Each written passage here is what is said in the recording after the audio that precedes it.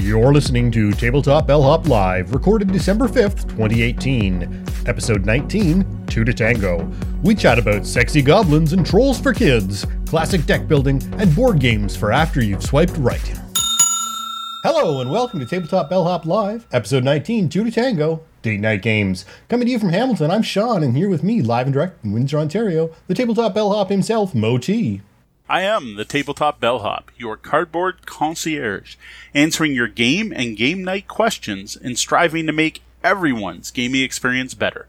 Let me put my years of game playing, event organizing, and game night hosting to use for you.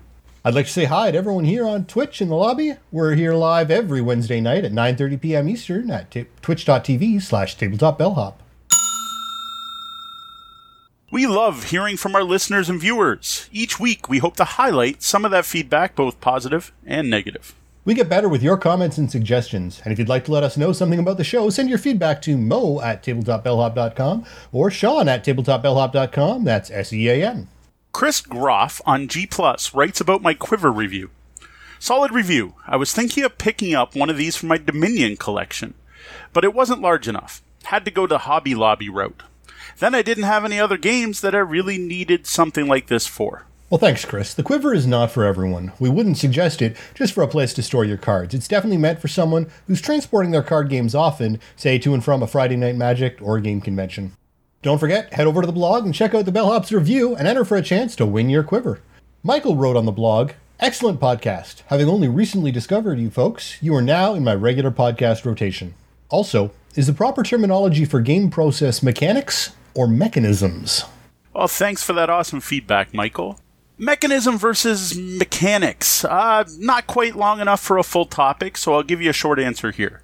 You'll find a variety of opinions on this, and sadly there doesn't seem to be any standardization or a standard way that people use these terms. Now, to me, a game mechanics are made up of individual mechanisms.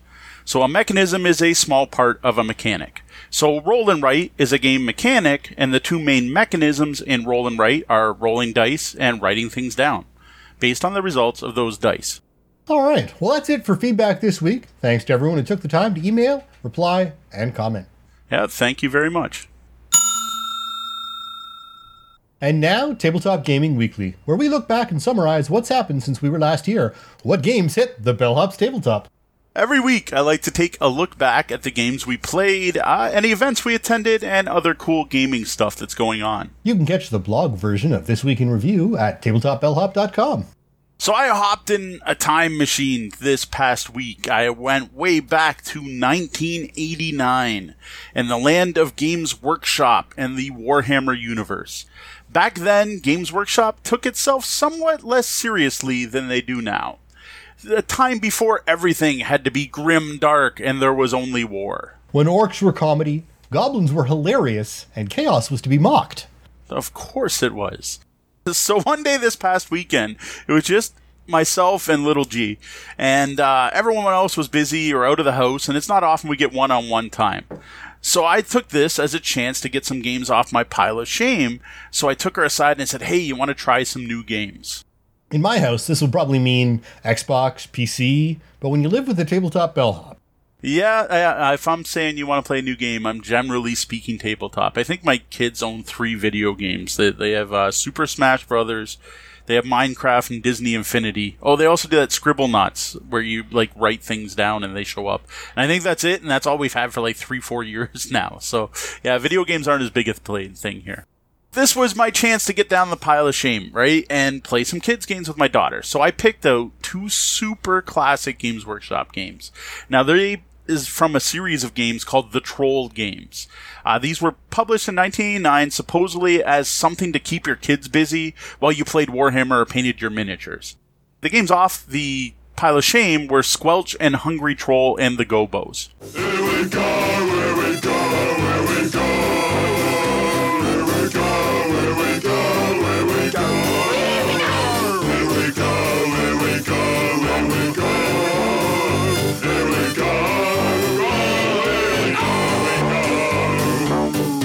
Here we go. Now, these games are classic. I first picked up Oi That's Me Leg Sorry, I should say My Leg. I would say Oi That's Me Leg, but the actual title is Oi That's My Leg, in the 90s at a local game convention. It's ridiculous, silly fun, but one of the best parts of it and all the rest of the games is they come with a tape, a Trollish Tunes tape.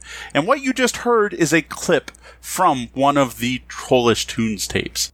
This is a bunch of British gamers pretending to be trolls and goblins and singing. It's insane.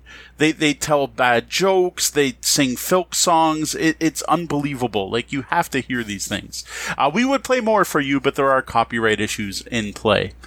Now, NG Games remembers the night we bought the game, driving home in our friend Rob's car and almost dying because we were laughing so hard at this ridiculous tape. If I remember correctly, we had to pull over right around Sam's Pizza and let the thing finish playing before we died. And to be fair, we spent a ridiculous amount of time blaring strange music from either across the pond in games or anime music in small cars with tape decks. It was a very different era back then.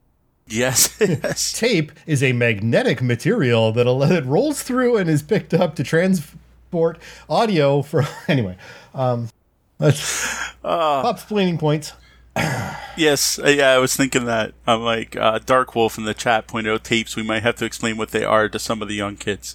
Yeah, cassette tapes. Now, these are not 8-tracks. These are modern, and they're two-sided. Actually, if I remember correctly, these tapes are the same thing on both sides. Yeah, So anyway, I've had Oi That's My Leg for years, and I managed to get the other two earlier this year through a trade on Google+. Squelch even had its tape, so that's fantastic. Now, if anyone knows where to find Trolls in the Pantry, which is the 4th game in the series, or where to get the tape for, or where to get the tape for Hungry Troll and the Gobos, please hit me up, mo@tabletopbellhop.com. I really want to try to complete my set here.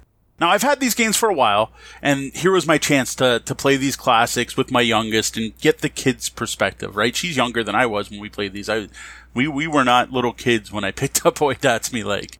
And now I'm just going to go on record here. There is no bad time for these games. Now, I'm not saying they aren't problematic. They aren't necessarily great games, but the history behind them just gives them a special place, especially for, at least for me. Yeah, I admit there is a heaping helping of nostalgia that goes along with these games. I was a Games Workshop fanboy, and in my opinion, this was the best time period to be into Warhammer. The entire system and setting was so tongue-in-cheek, and you don't seem to get that anymore. So the first game of the group we played was Squelch. This is a tile-laying Carcassonne-like game where you start with a cave entrance, you draw a tile, you put the tile down after your cave entrance, and you're trying to build a big cave full of squiggly beasts. Modern players will recognize squigs from Warhammer. Now squigs are big red things that are all teeth and they're kind of scary looking. Back then, squiggly beasts were all manner of weird little squiggly things. If you look at pictures of this game, I've shared some online, you will see they're silly. It's not a horrific bunch of teeth that looks like a piranha on legs. So you get your squiggly beasts, you grab them, and you're going to put the tile down, and then the next player is going to grab a tile and put the tile down in their cave and go around, comes back to you. When you place your second squiggly beast, the colors have to match. So the edges are either red or blue, and when you play it, you have to either match blue to blue, red to red. Very simple. The other tiles you can grab are gobos, or goblins, modern parlance. Back then, they called them gobos. When you grab a gobo, it goes down anywhere. It protects the squigs that's past it, right? So you have 3 squigs and a gobo. Well, those 3 squigs are safe. Well, what are they safe from? Well, that's the next type of tile, which is a troll. When you draw a troll, you play it in someone else's cave, and then it goes and squishes all the squigs with a squelch, squelch, squelch, until it gets to a gobo and it stops. Then there's one other type of tile called the Terrible Troll.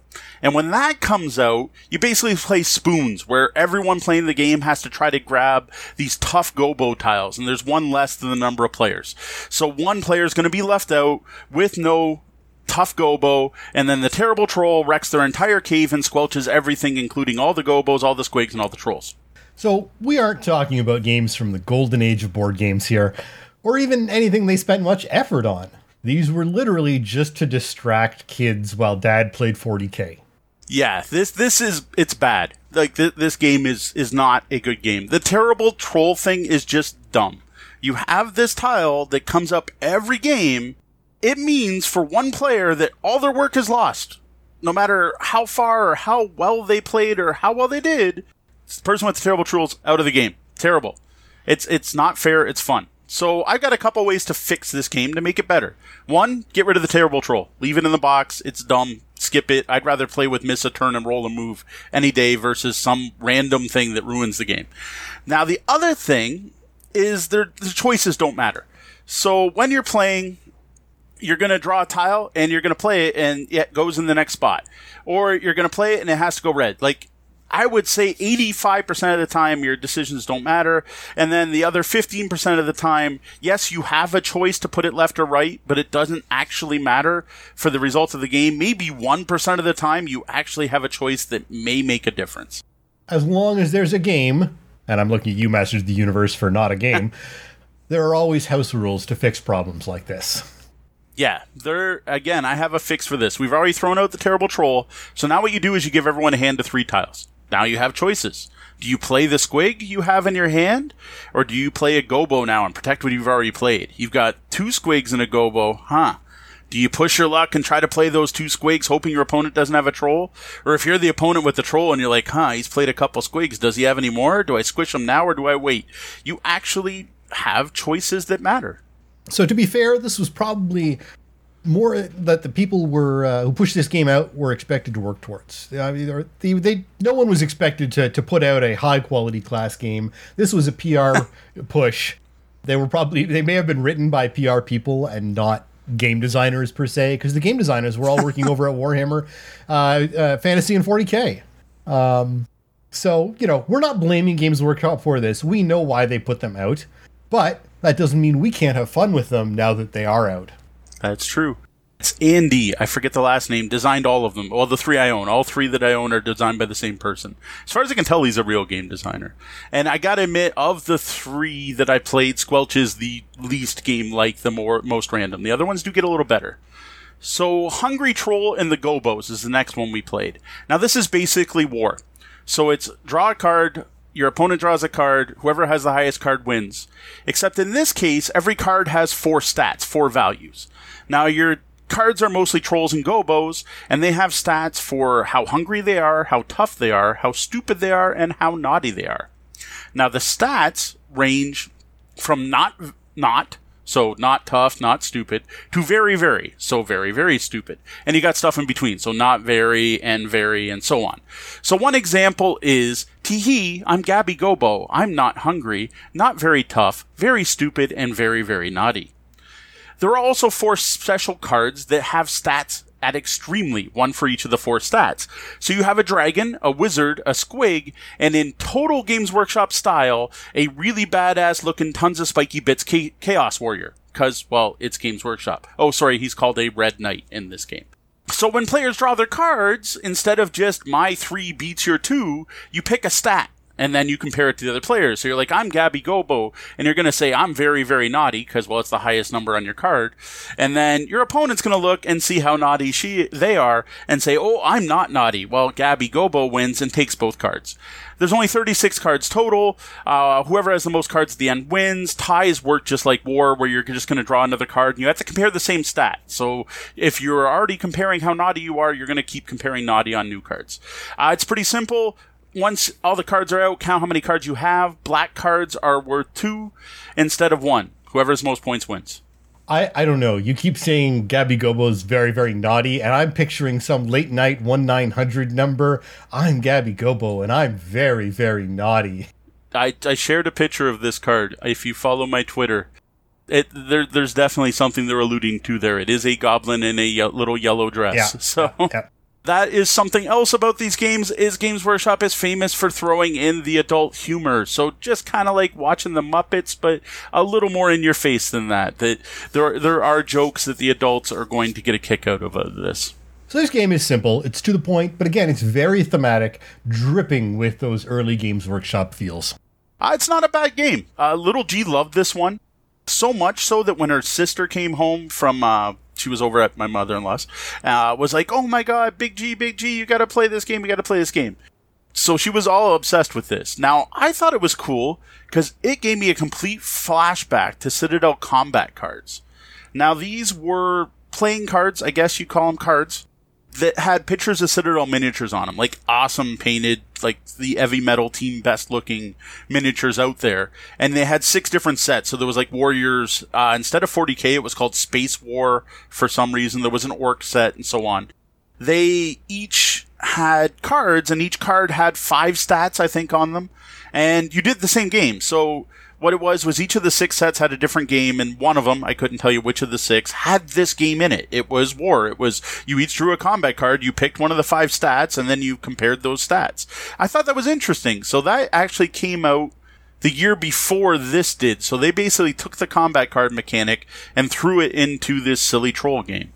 So at this point, that was it for the new games, right? We tried the 2 new games, but then little G is like, but we gotta play Oi, That's My Leg too, because it's from the same company, and it's got the same art, and I want to be a Gobo, and I want to build trolls, which is pretty cool. Like, we had played 3 rounds of each of the previous games, so we just played 6 games in a row of these silly Gobo games, and she was aching to play another game.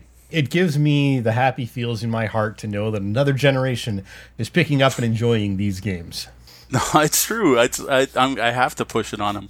Hopefully they keep them in good enough shape. Maybe they can share them with their kids sometime in the future. So, Oi, That's Me Leg, you're playing Gobos trying to collect troll bits, heads, bodies, and legs, and assemble your own trolls. Note the tongue-in-cheek humor of Games Workshop, because when you really think about that, it's pretty kind of twisted. But anyway, the point is, whoever makes 2 full trolls first wins.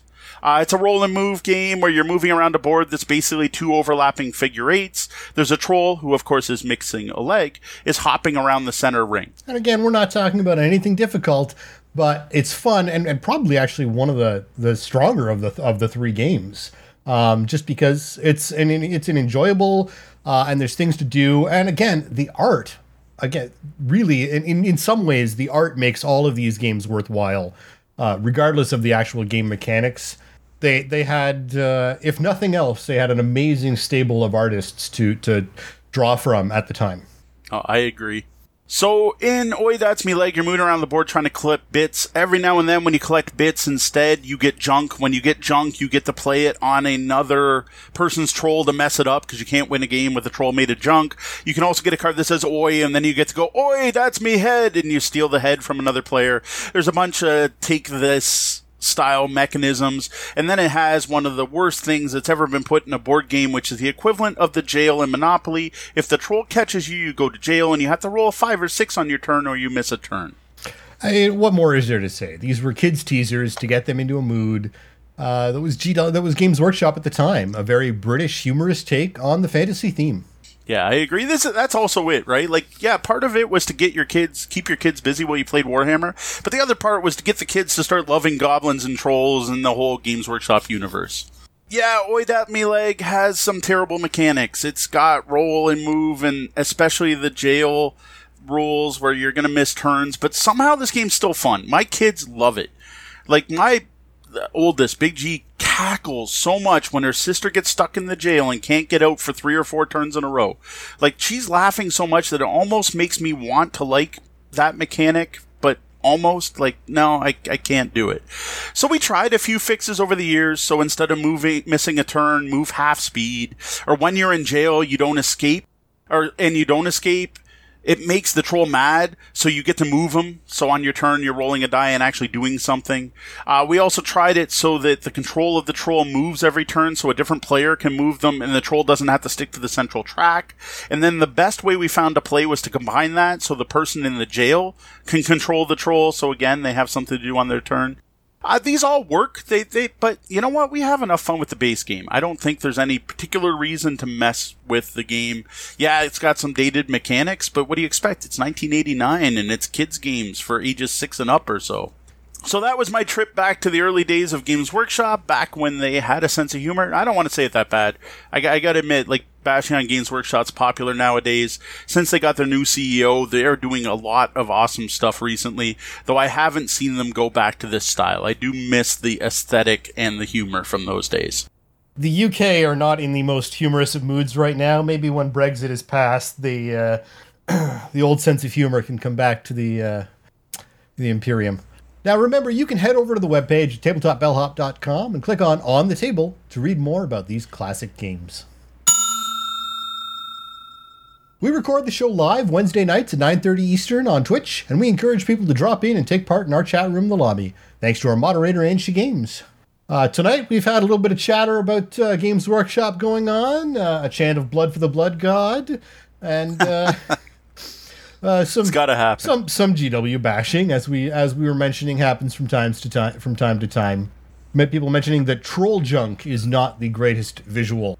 As I said, there's the naughty gobo isn't the best either. So there's definitely some jokes to be made there, or jokes that have been made to realize some single entendres.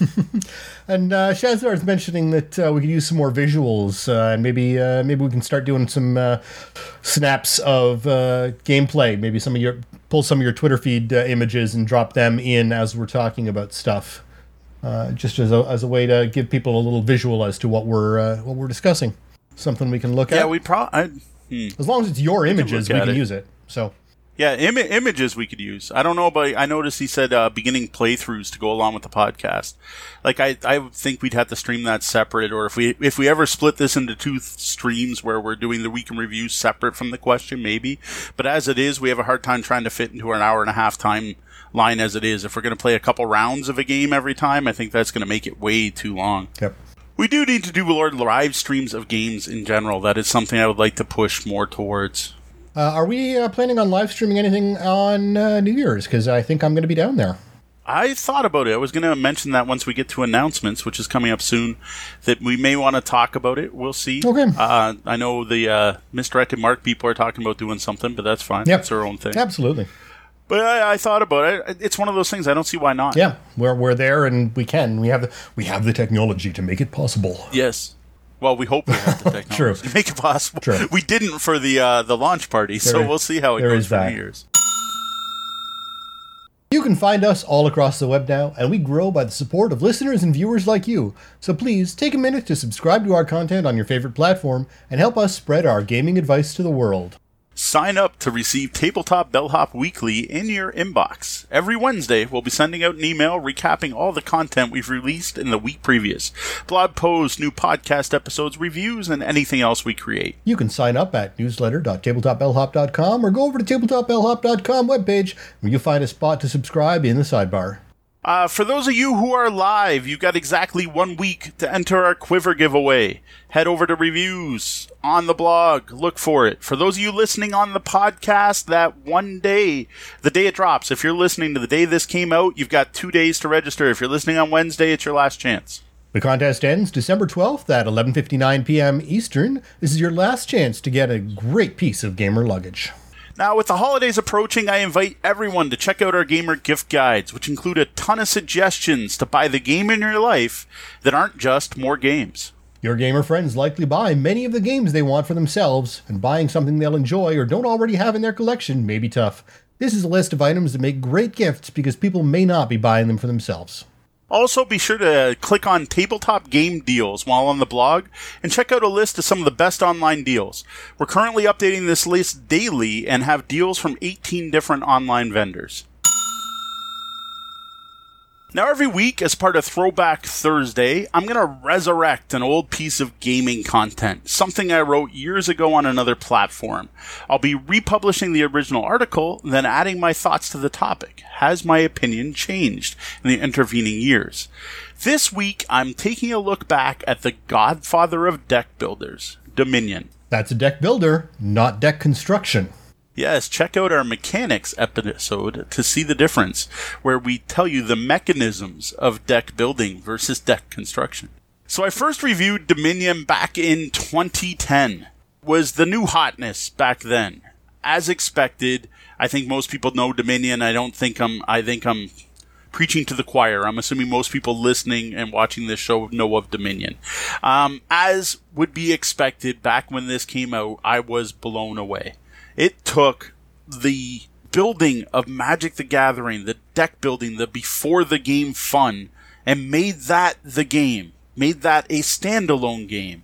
It was totally new and totally mind-blowing back then. I mean, I think most of us remember, or most of anyone who's played any CGs remember that the idea of sitting down with that full wealth of cards in front of you and trying to put together that deck that was going to stand out, that was going to take down whatever you were playing up against. If you knew that your friends, had that brand new green deck that was causing you trouble, what were you going to build to make to come out on top? And this is that, but gamified. Now, as I noted, I don't think there are many people listening that don't know what Dominion is, but I'll summarize it quickly. Everyone starts the game with the same deck of 10 cards. Everyone's deck is identical. On the table in front of everyone are laid out other cards that players can acquire. They call that the market. These cards in the market include coins and victory point cards, and then random sets of cards that swap each time you play. Now, this is where the expansions and various versions of Dominion come in, because it's more cards to mix in with those random sets. Now, for those of you who might not be familiar with Dominion, and I'm sure there are some out there, the modern version that more people may know is Ascension, which is the newer, sweeter deck building game that a lot of people are playing, and we'll talk about it again later. Yeah, that does come up in a bit. On your turn, you're going to draw 5 of your 10 cards. Well, once you have more than 10 cards, you're drawing 5 of your cards. You're going to use one of those cards that has the word action on it. Then, after you've done your action, you're going to count out the money cards in your hand. And then you're going to use that to buy one card from that market I mentioned. Then you discard everything you didn't use, including the new cards you bought. When your deck runs out, you reshuffle. So next time you go through your 10 cards, you're going to have more cards because you just bought more and your deck builds. That's the whole point. That's basically it. So in Dominion, you keep playing until a set number of those stacks of cards run out. Some of the cards you buy are worth victory points, and once those decks run out, whoever has the most of those victory point cards wins. Not complex, but the cards that are available through the original game and through expansions allow for quite a variety of play within that simple system. Yeah, very much so. There is a Dominion blew up. It's not a small set of games. There are a lot of expansions and a lot of sets. Now, the game itself it's a fairly simple concept, right? But it works really well. Because where the game comes in is these cards, right? Like the basic rules, I just taught you the basic rules, but each of those cards is going to break the rules in some way. They're going to change the basic actions. So they're going to give you more actions. They're going to let you draw more cards. Or they're going to let you swap cards or steal cards from other players, etc. So it is the perfect example of an exception-based game. Simple rules made more interesting through exceptions. Yep, and again, we've talked about this time and time again, over and over on the show. A simple game that builds complexity from that simple rule set is really the lasting and stronger system. Those are the ones that really stay and have the staying power when it comes to games. Yeah, I definitely agree. Though there are some popular, complicated games, but they don't tend to hit the table as often. So Dominion back in the day really was a great game. Like, in my opinion, it is still the perfect example of a pure deck builder. Now, the thing is, the industry has moved on since then. Because now deck building is part of a game. It's not a game on its own. It's something you use in your game to do more. Like, I don't want to just use my cards to buy more cards that let me buy more cards and hope I bought the right cards versus someone else. Because that's pretty much what you do in Dominion. I want more than that. And that's where things like Ascension have moved on and added the combat mechanic in, as well as the card purchasing mechanic. Yeah, exactly. I want to play cards to kill monsters, or I want to gain XP, or I want to get victory points, or I want to build an army forming a tableau of units and conquer worlds. No, core worlds. I want to upgrade my team of orcs with star players, benching useless players. Blood Bowl team manager. Dominion for me just isn't enough to keep me interested nowadays. The game mechanic is fantastic, and it was an original, but it's just a mechanic now. It's not really as much of a game on its own. Yeah, I agree. Now, I still do own it. I haven't gotten rid of Dominion, and there's a good reason for this. For one, I play in public a lot, and I play with new gamers often. And this is the perfect game to introduce someone to deck building. Being the godfather and the most pure example of deck building, if you want to teach your new group Core Worlds, or you want to teach them Ascension, break out Dominion first, play a quick game of that to teach the basic concepts. So when you move on to Ascension and having to worry about combos and events and having power and mana, it's a lot easier if they have that base, and Dominion is perfect still for teaching that base. The other thing is it's like Catan this way, is for one, almost everyone knows it. For second, it's really easy to teach, and it's extremely competitive at 4 players, so it is perfect for tournament play. It is a great game for, I've used it every single Great Canadian Board Game Blitz I've ever run. I have used both Dominion and Intrigue because they're both standalone games, and that's why I still have both. So I still have it, and I don't plan on getting rid of it because it serves a purpose in my collection. As Dark Wolf points out in the chat room, it's a gateway game. Yes, it is. Each episode, we look to answer one or more of your gaming, or game night questions. You can send questions to questions@tabletopbellhop.com, or you can head over to the webpage, tabletopbellhop.com, and click on Ask the Bellhop. Social media works too. We're pretty much everywhere as Tabletop Bellhop, one word.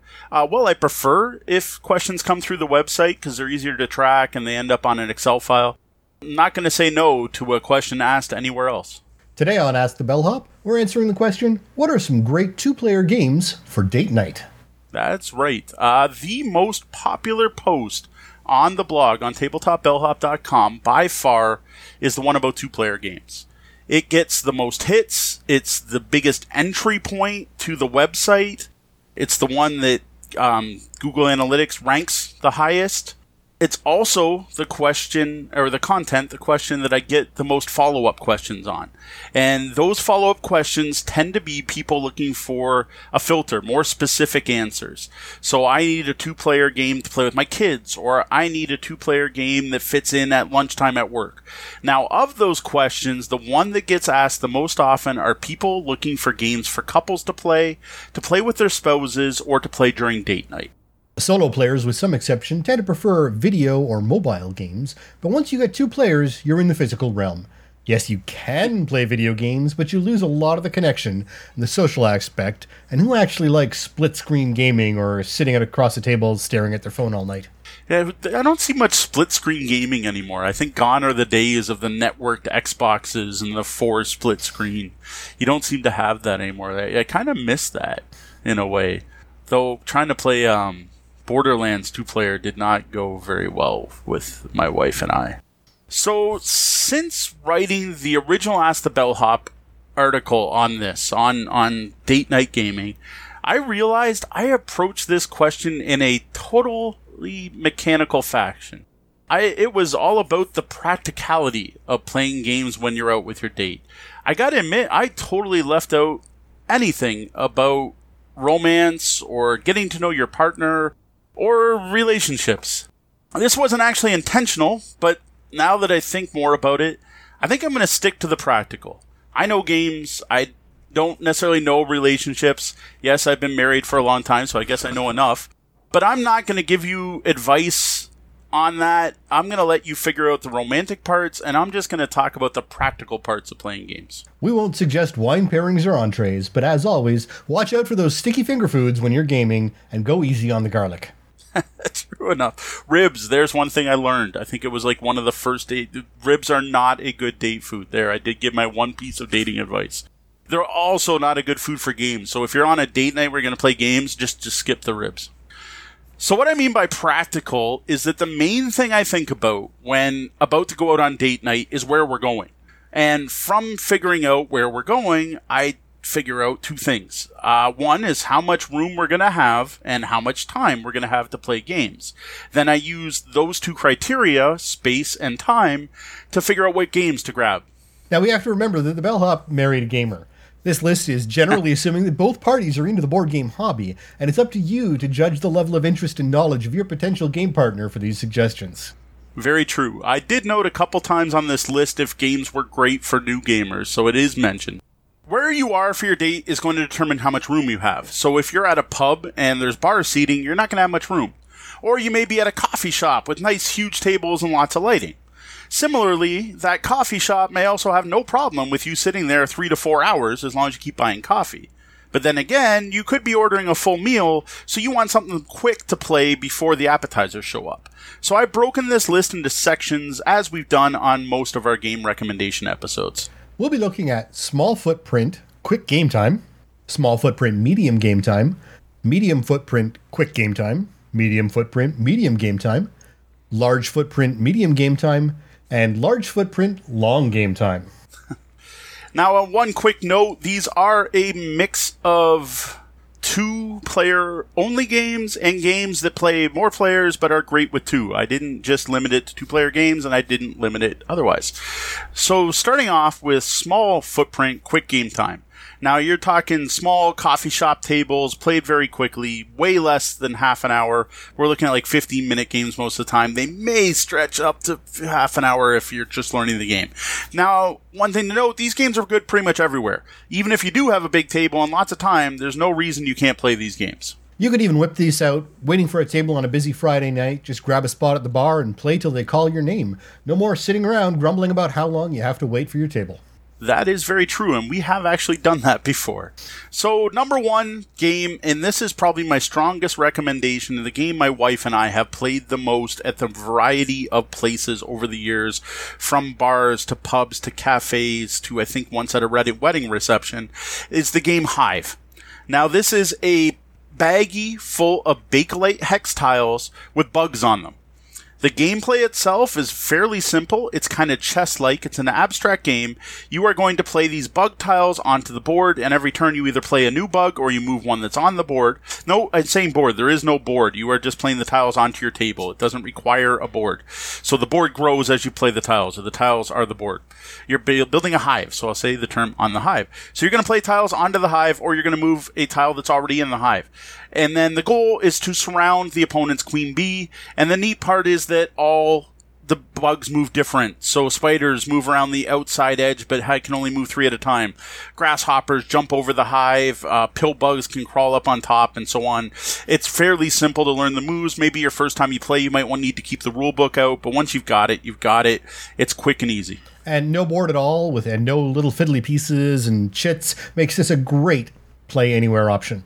It is. There's even a meme on Board Game Geek where people play Hive in unusual places. So people have played it while scuba diving and on top of Mount Vesuvius, and it's a thing. Number 2 is the Duke. So it's another chess-like where you're trying to learn the moves of various pieces. You're on a 6x6 grid. The goal is to capture your opponent's Duke. The neat part in this game is the way the pieces move is that it's right on the tiles. And then when you move your piece, you flip it, and the moves, they do change, which is really brilliant, a really neat mechanic. Even if you hate chess, check this game out. One of the best abstract games I own. It's just slightly bigger than Hive, and to be honest, it replaced Hive for my wife and I when we got it. We basically put Hive away and put the Duke in our glove box and bring it. I love the Duke. We've mentioned this one a few times, and you really can't go wrong. From beginners to experts, it's got great gameplay. Up next, we're going to stick to abstract games, I guess, because small, quick games tend to be abstract chess-like games. This one's on Onitama. And I must really dig these style of games because I own so many of them. Again, if you're not a big chess fan, you don't have to be. This is a neat martial arts battle with 5 folk on each side. You got 4 monks and a sensei. You're doing a martial arts battle. There's 2 different ways to win. One where you take out all the opponents, and the other is get your sensei into the opponent's temple. The neat part in this game is instead of having to learn the moves for the pieces, the moves are on cards. There's only ever 5 cards, and it's perfect information. Really cool. When you use your move, you end up giving it to your opponent. A lot of strategy going on there. Small, easy to learn, simple, but not simplistic. Now here's the one for the non-gamers, right? Here's your quick, simple game that pretty much anyone can play. This is a game called Bananagrams. It comes in a little zipper banana. It has a bunch of tiles, and it basically looks like Scrabble. You're going to form words from your tiles, basically make your own little personal crossword. The neat part is you're each building your own. It's a timed game. You have your own set of tiles, and the first one to use up all their tiles wins. What I like about this one is you win by using up the tiles, not by how big your words are. You're not going to make anyone feel, upset because they didn't have the fancy words. It's great that way, and it comes in a banana. How can you go wrong? What kind of? You've got an immediate conversation starter right there as you pull a banana out of something and put it down on the table. Is that a banana in your pocket? Well, yes, it is. So here's a new one. This is called The Mind. This fits. This goes to the the romantic thing in a way, because this is all about connecting with your partner. You are trying to play cards in order. The cards are literally just cards numbered 1 to 100. You each draw a card, then you can't talk. You're not supposed to signal each other, and you have to play the cards in order. So if I have like a 52, I'm going to wait a bit and hope, like, yeah, I got to wait a little while. And okay, you haven't played yet. Okay, hopefully you have like a 70 and I'm going to play my card. And then the next round, if you win, you then play with 2 cards and then 3 cards and then 4 cards, and it gets harder and harder. It's really neat because you can't talk. It's a really interesting thing. There's a little bit more mechanics into it having to do with throwing stars, which I have no idea what that has to do with the mind. But basically, a really simple game. You can even print and play your own copy. You can get the rules online. Plus, it's cheap if you can actually find a copy, but it's popular enough, it's pretty much out of stock everywhere. I'm not familiar with this one, but I noticed BGG recommends 4 players for it. It plays well with 2, though? It plays fine with 2. I would say it's probably better with 4. The more people involved, the better the game is, but it plays fine with 2. And like I said, I think the good part here is the whole you're trying to make a connection, right? Plus, everyone I've seen playing this game does laugh, and you have those moments where you're like, oh no, right? Like, or yes, we did it, and you're like high-fiving each other. It does seem to go that well. Excellent. Now, next up, small footprint, medium game time. A bit longer, up to 45 minutes, good for after the meal when you don't have a lot of room, or when staying for a bit and having drinks or dessert. Sounds good. So, this is another one, going to relationship building. There is this really odd card game called And Then We Held Hands. It's weird. It's hard for me to describe. The theory of the game is the 2 players are in a relationship trying to work through problems and end up on the same page by the end of the game. Now, physically, this is a board with point-to-point movement on it in concentric circles, and you're trying to meet in the middle. And the way you're doing that is by playing cards, and the cards have to match the colors you are on. Now, the funky bit is the cards are 2-sided, and you can play your cards or your opponent's, so you can look across the table and see what your opponents have. Now, like the mind, you're not allowed to talk, so you're trying to get on the same page and figure out the strategy your opponent's doing. There's also some really neat stuff done with splaying cards, so depending on how you lay them out, they're all like laid out left to right or right to left, changes what the cards do. It's very unique, very odd game, but worth checking out. It's another simple game that creates a lot of complexity with subtly beautiful. It's not fancy, but it's very nice. No. One thing I noticed, there's a lot of people who have done some really interesting ways of using the print and play and really make it way more transportable. I saw people using like the inside of manila folders, so that you just got a manila folder with all your cards and everything in it. You drop it on the table, open up the folder, there's the gameplay, and all your cards are good to go. So, you know, if you're looking for the cheaper version, the print and play has some real interesting possibilities. That's probably worth checking out, too, because the other thing is that, as often happens on this show, because I like to talk about older games, is I'm pretty sure this one's well out of print. So that may be the only way you're going to get a copy of And Then We Held Hands. Up next is a game called Red 7. This could be in the top category. It could be very quick if you stick to the basic rules. But there are advanced rules, and I think the game's better with the advanced rules. This game's really simple to explain, kind of like Flux, where it's just you draw a card and play a card. This is, on your turn, you have to win. And if you don't, you lose. And the way that starts is the beginning of the game, it's whoever has the highest card's the winner. So if you don't have the highest card, you're losing. So you have to do something about that. So you either play a higher card, or you play a card to change the rule. And then when your turn's done, you have to be winning. Then it goes to the next person. Now it's their turn. They have to win or they lose. It sounds funkier than it is. Like seeing it in play, it just clicks. It's a brilliant game. It's one of the best games I own. And for a small deck game, it's one of the most brain-burning games where you're trying to figure out what to play next, especially with the advanced rules, because normally you win by playing all your cards, but if you use the advanced rules, they're scoring. And then certain cards are out of the deck, so you're trying to remember what's out of the deck and what's not. And then the second advanced rule gives special abilities to all the odd-numbered cards.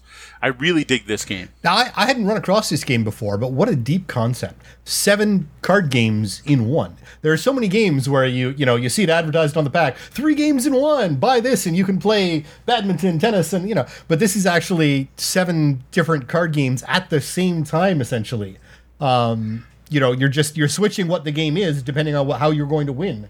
they describe it as changing the game you're playing. So you're either playing highest card wins or you're playing, whatever. And you're changing the game in order to make yourself win.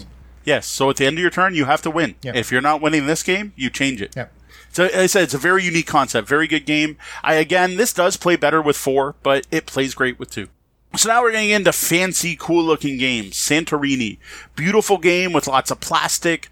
This is another abstract game. So you've got this 3D board that's showing the island of Santorini, and you've got plastic pieces. And if anyone knows the island of Santorini, it's these very white buildings with blue roofs. It's an actual real-world place. And the game tries to recreate that look. So all it is you move your guy, and after you move, you build up 1 level any of the 8 squares around you. If it's already up, you build up higher. Buildings go to a top of 4 levels. Your goal is to get one of your 2 dudes to the 3rd floor of the building and prevent your opponent from doing the same. Once you learn the basics of the game, they added additional rules in this new shiny version from Loxley Games that makes the gods, because it's a Greek setting, so you have Zeus and Athena, and each of those breaks the rules in some way. Really simple to learn. Like this one I can probably teach in about 3 minutes with physical pieces in front of me, where I can just be like, look, you do this, and you're like, oh, okay, makes sense. It's really simple to learn. Doesn't take a lot of room. It's just this one grid. Plus, if you're going out to date night, you can leave the plastic base and all that at home and just bring the board and the towers. Yeah, this is one that may be up to different people. I'm not sure if I'd want to bring this one out just because of the pieces. It's certainly not little fiddly pieces. It's not, you're not dealing with a bunch of little chits and meeples. They're notable, they're sizable, chunky pieces, so it's not like you're necessarily going to lose them. The other one, too, is if you're shy about playing games, don't bring this game out, because everyone's going to be looking at your table. Because they're like, what the heck are they doing over there? Because this one gets fairly tall. So here's one that I completely forgot about on the blog, which is kind of weird, because back when Enchi Games and I were dating, I would walk downtown and meet her at the coffee exchange on her lunch break to play this game. And that game was Lost Cities. This is a card game with a board, but the first thing I'd suggest if you don't have space is toss out the board, because you don't really need it. It's just rows of cards, and it makes sure you put them in the right spot. It's a push your luck set collection game with a really badly tacked on exploration theme. A lot of the game is trying to read your opponent and trying to remember what cards have been discarded and try to figure out what they're going for without them figuring out what you're trying to go for. It's another one simple to teach and learn. It's maybe one step above a gateway game, so maybe play a couple games, card games or stuff first before diving into this one. But if anyone's at all a gamer, has played any hobby games, they can dive right into this one. Now, be aware that there is a Lost Cities board game as well, but it is actually several iterations of re-implementation of this concept beyond this. There's Lost Cities, and then there's Lost Cities board game. We're specifically talking about Lost Cities. Yeah, and actually even now, there is now Lost Cities Rivals, which makes it a 4-player game, which is, again, something completely different. We're talking about the original Lost Cities card game that's got to be on the 12th printing by now. This is an older game that's still good. So up next is Medium Footprint Quick Game Time. So these games are nice and quick, usually under half an hour, but do need some room. And remember, if you're at a restaurant, there's always other things on the table. So in your head, you may be like, oh, Factory House has these nice big tables, but don't forget they have the nice serving thing, and then there's the thing showing the desserts, and then there's the table topper over here, and you got all your silverware, and your centerpiece, and so on. Now, a 3x3 table is probably great for these games, but remember, you're going to need more room if there's lots of add-ons. Like, think of going to IHOP with the 18 different bottles of syrup, right? Or all the sauces at your local barbecue place. Now, we spoke about this some in episode 12, but please don't go rearranging things on your own. Talk to a server. They'll likely help you out if they can, but they'll absolutely appreciate the check-in with them before you start moving things around. Yes, very true. So the top recommendation, this is one that I would put higher on the list if it was easier to fit on the table, is Patchwork. The problem with Patchwork is it's a polyomino game, and you have to lay every polyomino out in a circle around the board or some type of circular place, even if it's not around the board, because you're moving clockwise around it when you're drafting, so you can only draft the next 3 tiles. So you can't just make stacks of them. You're not drawing, you're drafting. So this takes room. Now, these polyominoes in this game represent scraps of fabric, and some of these pieces of fabric have buttons on them, and you're going to use this fabric to make a quilt. Now, each piece you draft costs buttons. Buttons are your money, and they cost time. And on time, you're going to move down a time track, and when you pass certain spots, You get money based on how many buttons your quilt has. The other neat thing about the time track is like Tokaido, the person who's further back on the track goes next. So if you buy a big expensive tile that fills up a bunch of your quilt, it's probably going to take you a long time, which is going to let the other player probably get multiple plays in. This is a brilliant game and one of my strongest recommendations, but realize you need room. I almost wish they made a mini version with smaller tiles somehow, because it's surprising how much room this game takes. It's a small box, but having to lay out every one of those polyominoes takes room. Well, surprise, surprise, they have Patchwork Express, which takes up less space, but it uses a more simplistic rule set with a shorter gameplay, so they describe it as a shallower gameplay in most of the reviews. But it does exist. The reviews I read on that made me not even want to pick it up, so I just want smaller. Don't make it simpler, just smaller. So up next is Agricola, All Creatures Big and Small. We talked about Agricola, Misery Farm, a couple episodes back. Agricola. Look back. Yes, Agricola. Sorry, Agricola. We talked about that too. Agricola, All Creatures Big and Small. We also mentioned this game, which takes the misery out of Misery Farm. Right now, you're just looking at the animal husbandry part. You're building fences and you're raising animals. It's still a pretty solid, fairly deep worker placement game. Now, this is one I do not recommend for newcomers. This is for gamers with other gamers that have some gaming XP. Now, for those into heavier games, this is probably going to sate your urge more than many of the other games on our list. Now, just be aware of the small pieces to manage at the table in this one. For this, if you're going to be bringing it places, I would recommend an insert of some sort. If you are finding yourself bringing it out, there's a lot of options out there, from do-it-yourself to Etsy to Meeple Realty's Farmer's Barnyard. Very true. I've got little, picked them up at the dollar store, Tupperware-like things, keeping my components safe on that one. So the next one is Kingdomino. So we're stepping it back to fairly simple. Now, this came up before when we did an episode we were talking about next step games, and this was what we recommended as a next step game to dominoes. This is a very accessible game. This one's perfect for non-gamers. Everyone pretty much knows how dominoes work, and even if they don't, it's really simple to explain how to match things. You're going to draft tiles. Each tile has up to 2 types of terrain, and when you play, you have to match terrain on the board. You're building a small medieval kingdom that's 5x5. Some of the tiles have crowns on them. You're going to try to get score based on the number of crowns versus how much area you have as a color. It's very simple to teach, very portable, but it does take up a bit of room, especially having to draft and each player having a 5x5 area by the end. Yeah, it's not a huge space sink, but you'll definitely want some room to start your layout so that you won't have to be moving it around too much once you get started and figure out which way you're building. Super fun, super low barrier to entry. Stop in for 1 second because I did miss something in Kingdomino. I did mention it's a 5x5. There is also an advanced rule. So Kingdomino normally is a 4-player game, and you're all building 5x5 kingdoms. There is a 2-player variant where you can each build a 7x7 kingdom. Now that is actually where the game really shines. But by being 7x7, you need even more room.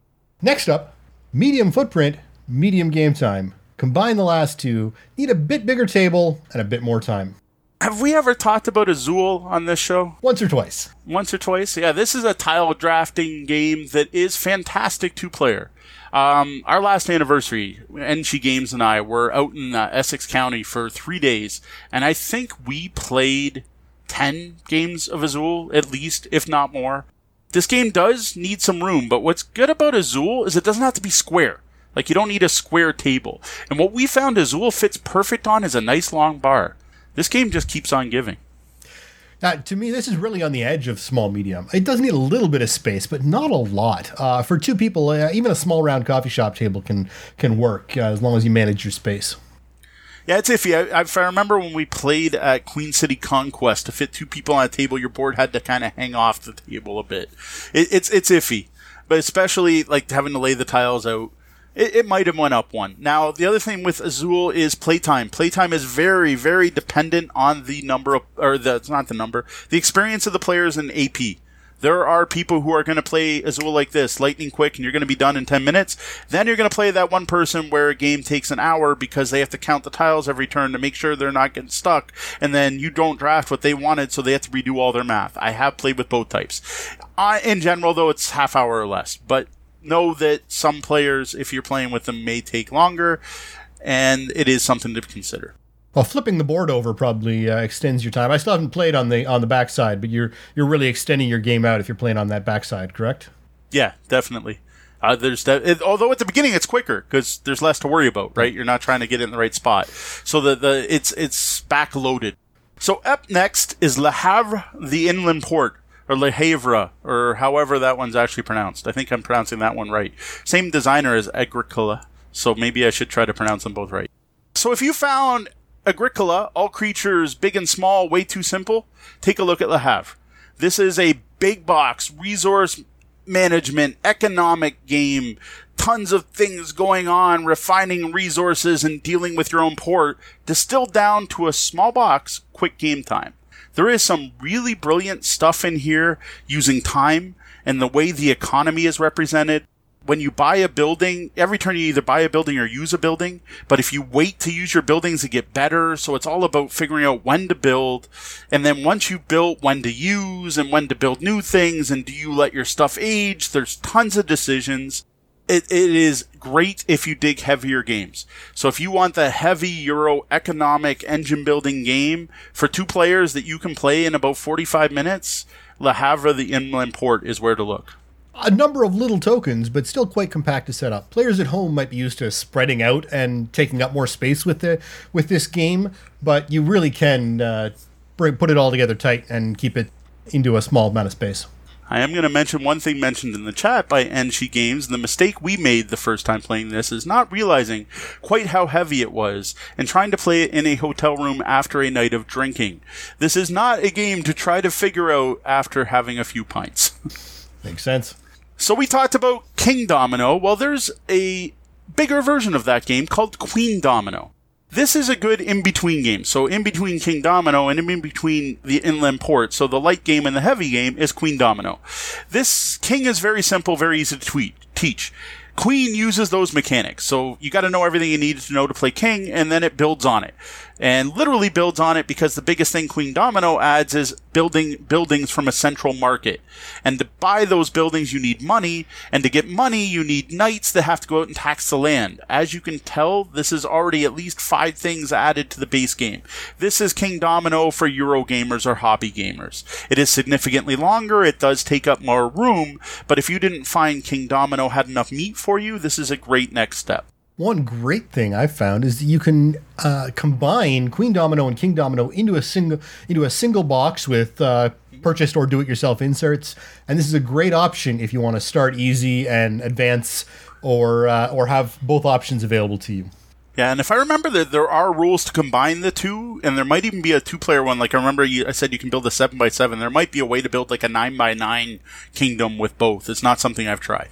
So up next is deck builders. Deck builders in general are fantastic to player. Now, I will admit, Ascension is probably my favorite deck builder, but for one, it takes up a lot of room. It has a board, and there's all kinds of little bits. There's 2 different resources you have to track, and there's little gems, and heck, the latest expansion for Ascension even adds dice. So I would leave Ascension at home, but grab Star Realms. Star Realms is a fantastic rotating market-based deck builder. By rotating market, I mean Dominion, which we talked about earlier. The market's static. It's the same the whole game. Rotating market means when you buy a card, a new card comes out. This is one of the things where people have improved on Dominion. And even better, Star Realms, you don't even need counters for your health. They give you cards to track your life, or honor, it's called in the game. Fantastic game. And honestly, I have a hard time justifying playing physical Ascension. The mobile version of it is just so well implemented. I don't want people to sit on their phones and play on date night. But if you're gonna play Ascension, I just can't imagine telling someone to buy that physical game at this point. Yeah, I can see that. And to be honest, somewhat the same way with Star Realms. The Star Realms app is fantastic. Actually, most deck builders you can now get app versions of. So yeah, it might be worth checking out. And I will admit, I've been on date night. What Inchi Games and I usually do is pass and play. Right. Where I hand her the phone and she hands it back to me, and we played Ascension many times sitting at Jack's pub. What's good about that is you can save the game, right? Like, so when your food comes, you can't really, like, if you're playing Ascension, you got to clear the board. That's a pain. If you have your phone, you just put your phone down, and then once you guys are done eating, you just pick the phone up. So actually, it's a solid suggestion. And that way you're not both staring down at your phone. You're actually interacting because you're doing the pass and play, and not just both head down, ignoring each other in the physical world while you play in the virtual. Exactly. And here I'm going to throw another one in. We have a whole new classification not talked about on the blog. This is why you guys listen live. Is Small World. Small World is not available on phones, but it's available on tablets. And Small World is fantastic with 2-player, and there is no way I would ever bring this out of my house. I hate bringing it to the game store because there's so many counters in this game. But the app tracks all of that. And what's nice about that one with the tablet is you just put the tablet between you and it becomes the board. And you just reach over and you take your move and you sit back and your opponent reaches over and takes their move. So that's a very strong 2-player recommendation. Again, has the added advantage of when your food comes, you just close your tablet, put it off to the side, and then when you're waiting for the next course, you can open it up and keep playing. So there's another good app recommendation. And Dark Wolf in the chat room mentions Cthulhu Realms is the Mythos version. Same company for the Lovecraft fans. Oh, very cool. Yeah, they also do Hero Realms, which is a fantasy-themed one where I guess you have heroes. I personally have only played Star Realms, which is why I recommend that one. I have heard the other ones are good. No, I'm not going to say anything negative about a different game. I love Star Realms. If you want to try a fantasy version, try Hero Realms. If you like Mythos, Dark Wolf recommends Cthulhu Realms. So now a hat tip to the collectible card game, or the living card game, or the trading card game, or whatever isn't copyrighted you're allowed to call them. I don't play them anymore, but that was, like, Magic the Gathering was the game when my wife and I were dating. Then from Magic, we moved on to Middle-earth the Wizards. She was obsessed by the Decipher Star Trek game. And for those who are actually living in 2018, Magic is still big. But the new hotness seems to be Keyforge by Richard Garfield, same designer as Magic. Now, some of these deck games can still rarely spread out on the table, and you want to think about your game and game style, and if you'll have enough room, depending on where you're going. You're not going to be able to drop that Pokemon playmat down on a lot of tables somewhere. So just keep that in mind and think about where you're going. Yeah, I do find most people playing Pokemon, most adults playing Pokemon aren't using the mats anymore. They've kind of condensed it down. So up next, large footprints, medium game time. Now, by large, I don't mean huge. I mean big for a bar or restaurant or coffee shop. I'm not saying you need an 8x4 game table, but you probably want a full 3x3 area cleared off to play these games. Now here's where I put another game I mention all the time because it's one of my favorite games, and that's Race for the Galaxy. Now, it doesn't look like it needs a lot of room, because it's just a deck of cards, but then you start building that tableau. With 2 players, you need room for the deck and up to 24 cards laid out in front of people with a bit of space to be able to tuck other cards underneath them to represent resources. So it takes room. And then you also have the victory point chips, and then if you're using the expansions, which please use the Gathering Storm expansion, makes the game way better, you also have other bits you're going to need on the table. Now, this is a card-based 4X game and one of my favorite games of all time. And yes, I know I usually say that special rules for 2 players are horrible and it shouldn't exist. This is a game where a 2-player variant exists and works. All it is you take 2 actions a turn instead of 1. Now, we've even played this 3-player at a small square as long as it was free of impediments. So, you can fit this into smaller tables, but it can take up. You're not going to be playing this on the small rounds, the tiny little bar rounds. Very true. Up next, Carcassonne. This is a classic for a good reason. I actually think this game is best with 2 players. It's much more cutthroat a game than it seems like at first. Actually, for Carc, I feel there's an evolution with this game, a way gameplay evolves. Like, when you first start playing the game, it's almost co-op, right? Like, you draw your tile, and you show everyone else, you all kind of tile, oh, that'll fit over here, oh, that'll fit there. And people are going to suggest where to play it. And then as you play more Carc, it becomes multiplayer solitaire, right? Where people grab their tile, and they don't want to show anyone else, and they make their own move, and like, I got this. And they're just trying to build this really long road, or this really big castle, or they're trying to get their cloisters all surrounded. And then all of a sudden, after enough plays, and this is different depending on the person, it suddenly clicks, and your focus becomes more watching what the other players do. Someone else is building a nice big city? Time to steal it. Oh, that's a nice big road you have there. How about we share those points instead of you having all of those? And man, the competition for farms can be fierce. This is where I think Carcassonne shines, when you have a group of players, or in this case, you and your partner, are both equally good at the game, and it becomes this dance of trying to get the points for yourself and stop your opponents from stealing them. And it's a brilliant game once you get past that basic level. It's meeple and tiles, low piece management with a good pace, even if you're playing for a half an hour to 45 minutes per game. What I would watch out for is if you've got one of the fancy 3D pieces. This is probably not one you're going to want to bring out No. that. But man, I hadn't run into those before today, and God, are some of those gorgeous. The 3D Carcassonne I've pieces. seen some. Wow. The only thing I don't get is how do you draft them? I assume do you they draft with the normal tiles and then put the 3D ones over and top? then grab the 3D appropriate one, because it just looks gorgeous on the table. Like, they look cool. I don't see how you can play Kark with 3D tiles. I think that's more of a con thing to show it off. Right. But yeah, Kark, the other thing with Kark is I personally find the expansions add bloat, especially if you throw way too many of them in. I just stick to the base game, especially if you're just out on date night. Keep it simple. Up next, Seven Wonders Duel. Seven Wonders is a really good empire building game that plays fantastic with 3 to 7 players, but not so great with 2. So much so that it had silly 2-player variant rules that the designer hated so much that he started working with another designer to put out a 2-player version of the game. It's all the drafting fun of the original game with only 2 players. This is Seven Wonders Duel. It's a bit more epic than the original, so it scales out a bit. Instead of just playing one, like you're not just building one wonder, all 7 of the wonders are in the game, and one of the game end conditions is all 7 get built. Now, there's only 2 players, so that means one person's going to have more wonders than the other. You're still going to play through 3 areas of gameplay. You can win by military victory. You can win by science. Really cool game. Distills down 7 wonders excellently, but man, it takes a lot of room because the way drafting is represented in this is you lay out your cards like the solitaire game Pyramid, where you can't reach the cards at the top until you've gotten rid of the cards at the bottom. And to make it so you don't have perfect information, each row of cards are flipped. So you have a row of face-up cards, and then between those cards, a row of face-down cards, and then a row of face-up cards. And every era, the pattern's different, but the pattern always takes up quite a bit of room. If you enjoy Seven Wonders, it's unlikely that you'll be disappointed by this excellent implementation. So there are 2-player, large footprint, long games I feel I have to mention. Now, I'm only mentioning these because I've actually played them with my wife on date night. These are not games I would generally recommend playing on date night, but I feel because I should probably mention them. So when Enchi Games and I get a hotel room, when we're booking a hotel room, we actually do research, and we love 3D lookarounds on the web. Please, more companies do that, because we're looking for a table to play games on.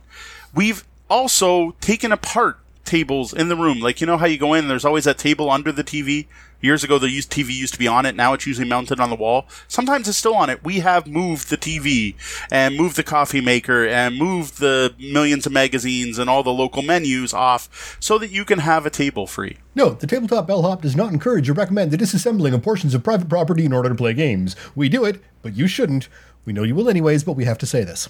It's disassembled but put back before we leave. We are nice enough. We're not making the staff come in and reset everything up. Before we leave the hotel, everything's back in its place. So one example of this was we were in London, Ontario, and we broke out Fields of Arle. This is an Uwe Rosenberg farming game specifically made for 2 players. This is a meaty, heavy Euro. This was Uwe going, Agricola is great, but it's not so great 2 players. Yeah, we put out the 2-player big and small, but we want that feel of Agricola. We want that big game feel. So we're going to put one out just for 2 players. This is a worker placement with multiple seasons, upgrade your tools, cut peat, refine goods, sell goods to neighboring cities. Lots going on. Brain-burny goodness that takes up a ridiculous amount of room because each player has their own playboard. Each player has their own warehouse. There's a huge central market. There's got to be 1,000 chits in this game. It's a great, heavy game. 2 hours of playtime, 5 years of game time, probably not for your first few dates. Yes, very true. This is a big game. Like I said, the only reason this is on this list is because I have played it on a date night. So the last suggestion from me, again, only because we played this once. Actually, more than once. It's not something I normally recommend. We played this 4 times on our last anniversary. Our last anniversary weekend spent in Kingsville.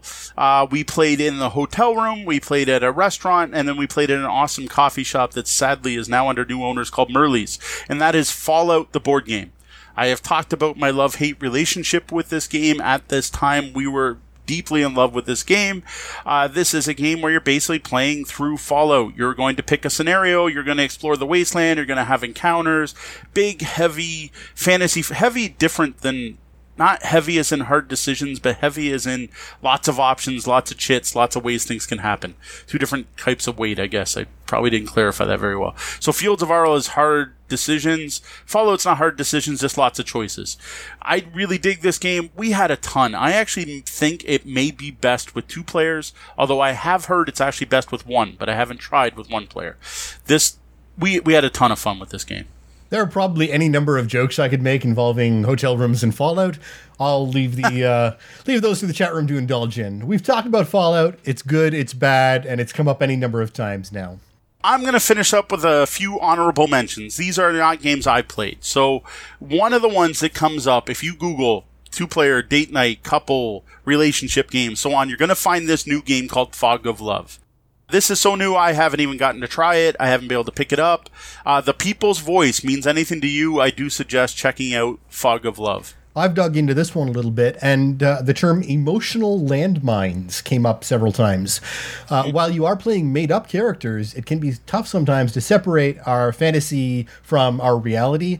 And while open communication is absolutely vital in a relationship, a game like this may not be the way everyone should go about achieving that. Apparently, it occasionally has caused things to come out suddenly and cause some problems. So it's just one of those games where you just think about who you're playing with it and at what sort of depth you want to get into them with before you bring it out. Interesting. So I've heard many role-playing games have what we call bleed, or what people call bleed, which is where things happen in game and it spills out to your real life. I had no idea there was a board game that also has bleed. Now I know. The next one is war games. Now I'm talking hex encounter, mini games, whatever. Most of these are designed for 2 players. They're not really my jam. When I do feel like playing them, it's not date night. That's just not what I go for. Now, over the years, my wife and I have enjoyed Twilight Struggle, Hammer of the Scots, and Command and Color Ancients. Those are 3 of our favorites. Besides having to be in the right mood, though, these games are notorious for lots of chits and counters and cubes, and to me, they're not great for public play. Not really my thing, but to each their own. Again, inserts. If you're a war gamer, you're probably already going to be well involved in the inserts and piece management system. It's just so much more important when you're out in public. Very true. Where they give counter trays, right? That's the big Warhammer or war game thing. So lastly, I do have to give a nod to the adult games. The end of Gate Night games. Your XXX Monopoly, the wide number of dice showing either positions or activities for you and your partner to try. The card game 1000 sex games that includes lots of ways to spice up the night. Now I'm going to hold back on the recommendations here and let you discover this category on your own.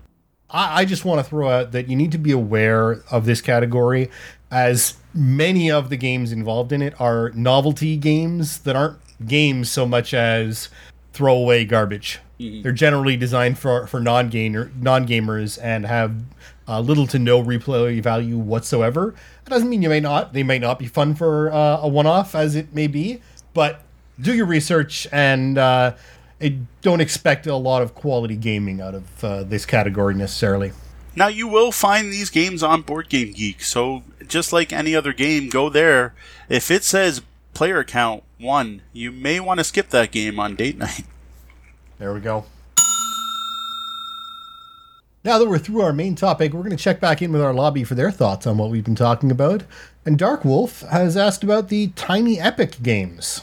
To be honest, I've only ever played one Tiny Epic game. It was Tiny Epic Zombies, and I shared my thoughts on that. For one, I'm not a fan of the genre, which probably colors my opinion of the game, but I found it not the best game with a broken rulebook, and I don't see how it'd be any better 2-player than it was when I played 4-player.